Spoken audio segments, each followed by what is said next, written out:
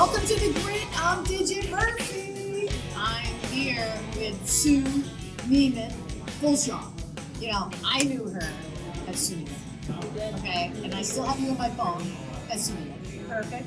So we're here today at the Cornell Hockey Association kind of meeting, annual meeting.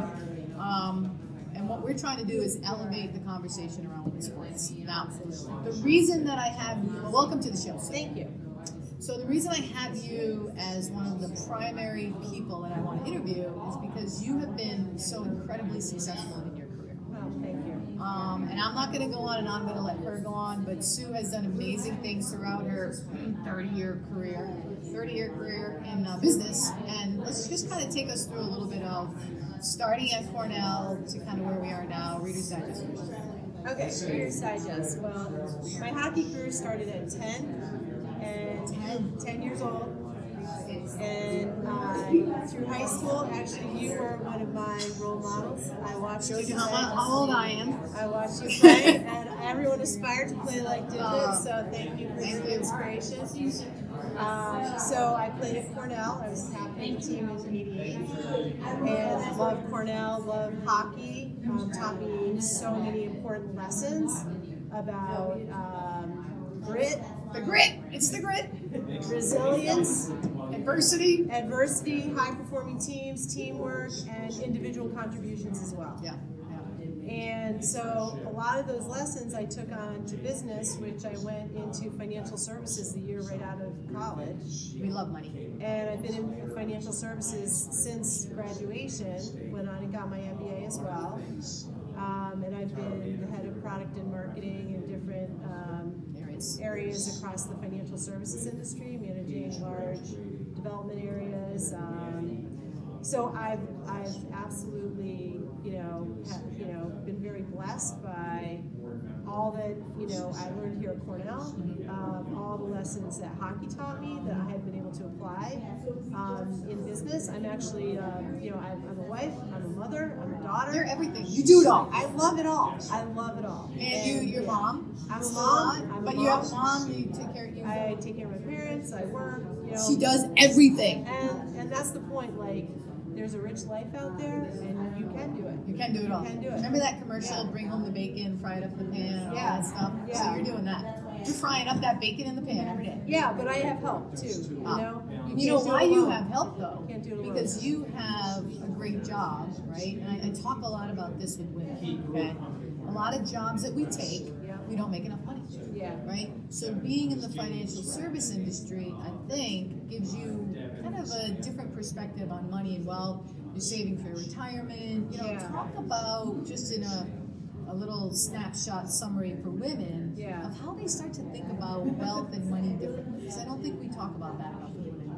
Yeah, I think I always try to say, like, just don't ignore things, right? Like, you need money to live, right? And you can make decisions on, like, what you want to do, how much you think you deserve to get paid, right? What jobs you want and what industries based on what they do, right? Because that's a reality. But it's all, even just the basic finances, it's all about money in, money out. Yeah. No matter how much is in, don't spend more than you make. Like, you just need to figure it out. But then you also, for women, need to be savvy about what do you love to do, because it has to be about what you love to do, number one. Because if not, you don't do it. If not, you're not going to be happy. Yeah. But also, don't ignore the fact that it's a reality. Like, these are the different pieces of, career that I could have that make money or they don't. Right. A lot of times women don't do that, though. They're like, I want to do what I love, and then they go into a nonprofit, no money, low-paying job. They love it. But then they're like grinding every day, and they're like, how do I do this? Yeah. So I think we need to be smart about how we pick our careers. Exactly, and I'm not saying like that is 100% valid choice, Right. but know why you're doing it and what you're leaving on the table, and then you're not surprised. Right. Years down the road, You're like, okay, I'm doing this on purpose. Yeah. I'm doing this on purpose. I remember when I went into coaching. Okay. Yeah. I went into coaching. I was working at Data General, making a lot of money, and I'm like, you know what? I'm going to go with my passion. Yeah. I'm going to go be a phys ed teacher. Yeah. And then, bam, thank God I got the Brown job because I really found my passion. Right. I didn't know I was going to go down that path.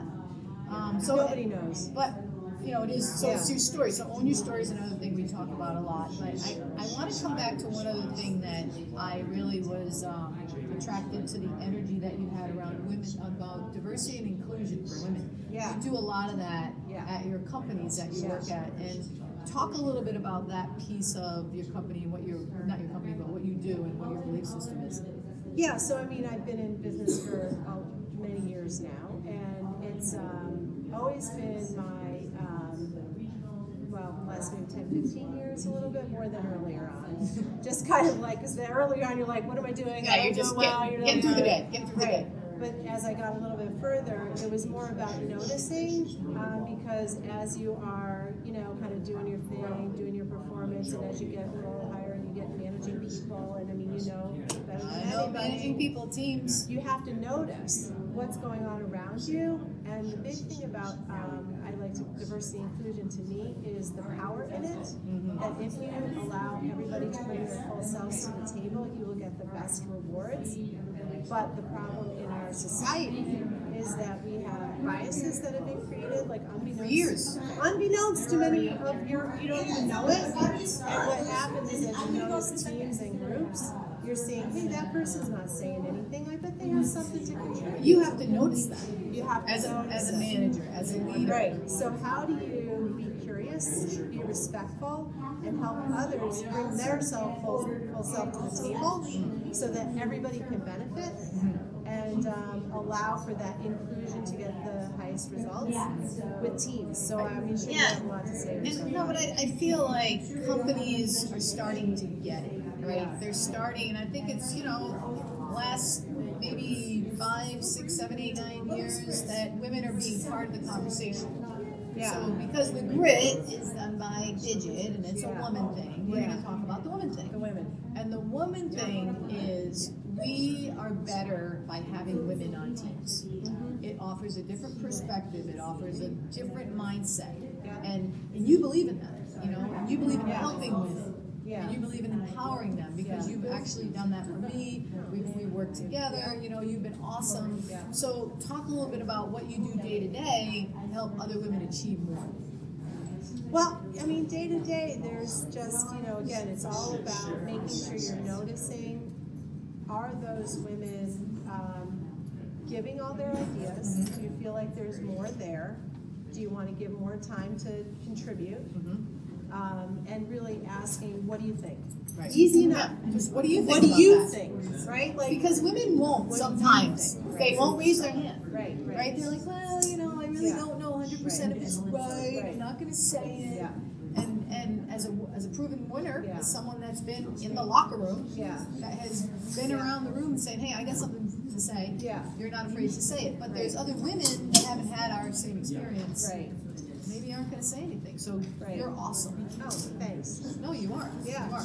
So let's talk now about how, again, we talk about empowerment and being on a team. Yeah. Do you have any advice to other women out there that are athletes, how they can translate their athletic success to create value in their job, how they talk about those kind of things, how they get raises, like all that kind of stuff? That's really good advice for women, because sometimes they're like, oh, I don't deserve a raise. Well, yeah, you do. Right. Yeah, I think I've said this sort of before. There's a we and there's an I. And you are your own person, and you are contributing to that we. Yes. Don't discount that, because that is a real story. That's true. So what happens is a lot of times, especially in a lot of these high performing teams, like they're not an I, they're a we. It's always we, which is great, but it doesn't help when you are in a situation where you need to put yourself, advocate for yourself. You need to understand what is my contribution. And it's not hard to do. It's because it's true. It's like, okay, I did this. I have these skills. Right. This is I deserve this. Well, this is an experience, but it's not being boastful. Mm-hmm. It's being truthful. Mm-hmm. That's all it is. I know. So why do we have such a hard time when it comes to sticking up for ourselves? Do you have any insight to that? Because sometimes I do it myself. Digit Murphy does it. Do you freaking believe that? I do. Yeah, well, I mean, there's thousands of articles that have written about this around cultural bias, cultural competency. It's not just in the U.S., it's around the world, right? It's, so, you know, it's embedded in our... we were brought up. It's just society, right? So what's really kind of interesting is to know, to notice this, and to know that there are certain biases that are happening that you just aren't even thinking about that are creating these dynamics, and trying to notice how do you change those. So do you bring it up to your like bosses? Like, what could someone that's in the business world now do to help almost, because you know you're always afraid, right? You're like, oh my God, if I say that, they might fire me or whatever. Like, women get the scaries. Right. How do you eliminate the scaries, or could you have any advice to that kind of behavior? And how you I think for women, you have to realize, like, this is your issue. Like, stop. Like, you're degrading your own confidence with anxiety. Right. Just stop. You're just creating craziness in your head. You're creating your own. So what you just need to know is, like, I am here. I'm here for a reason. Right. My reason isn't to sit here and not talk. Right.